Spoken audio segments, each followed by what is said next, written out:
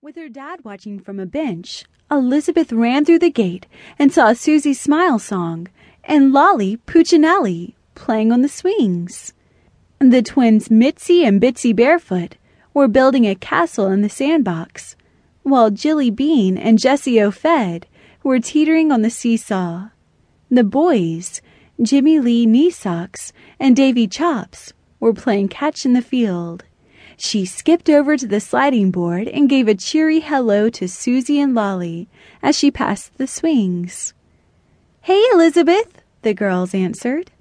"Hi, Elizabeth," hollered the twins from the sandbox. Elizabeth slid down the slide and was climbing up the ladder to go again when Susie asked, "Hey, Elizabeth, which teacher did you get?"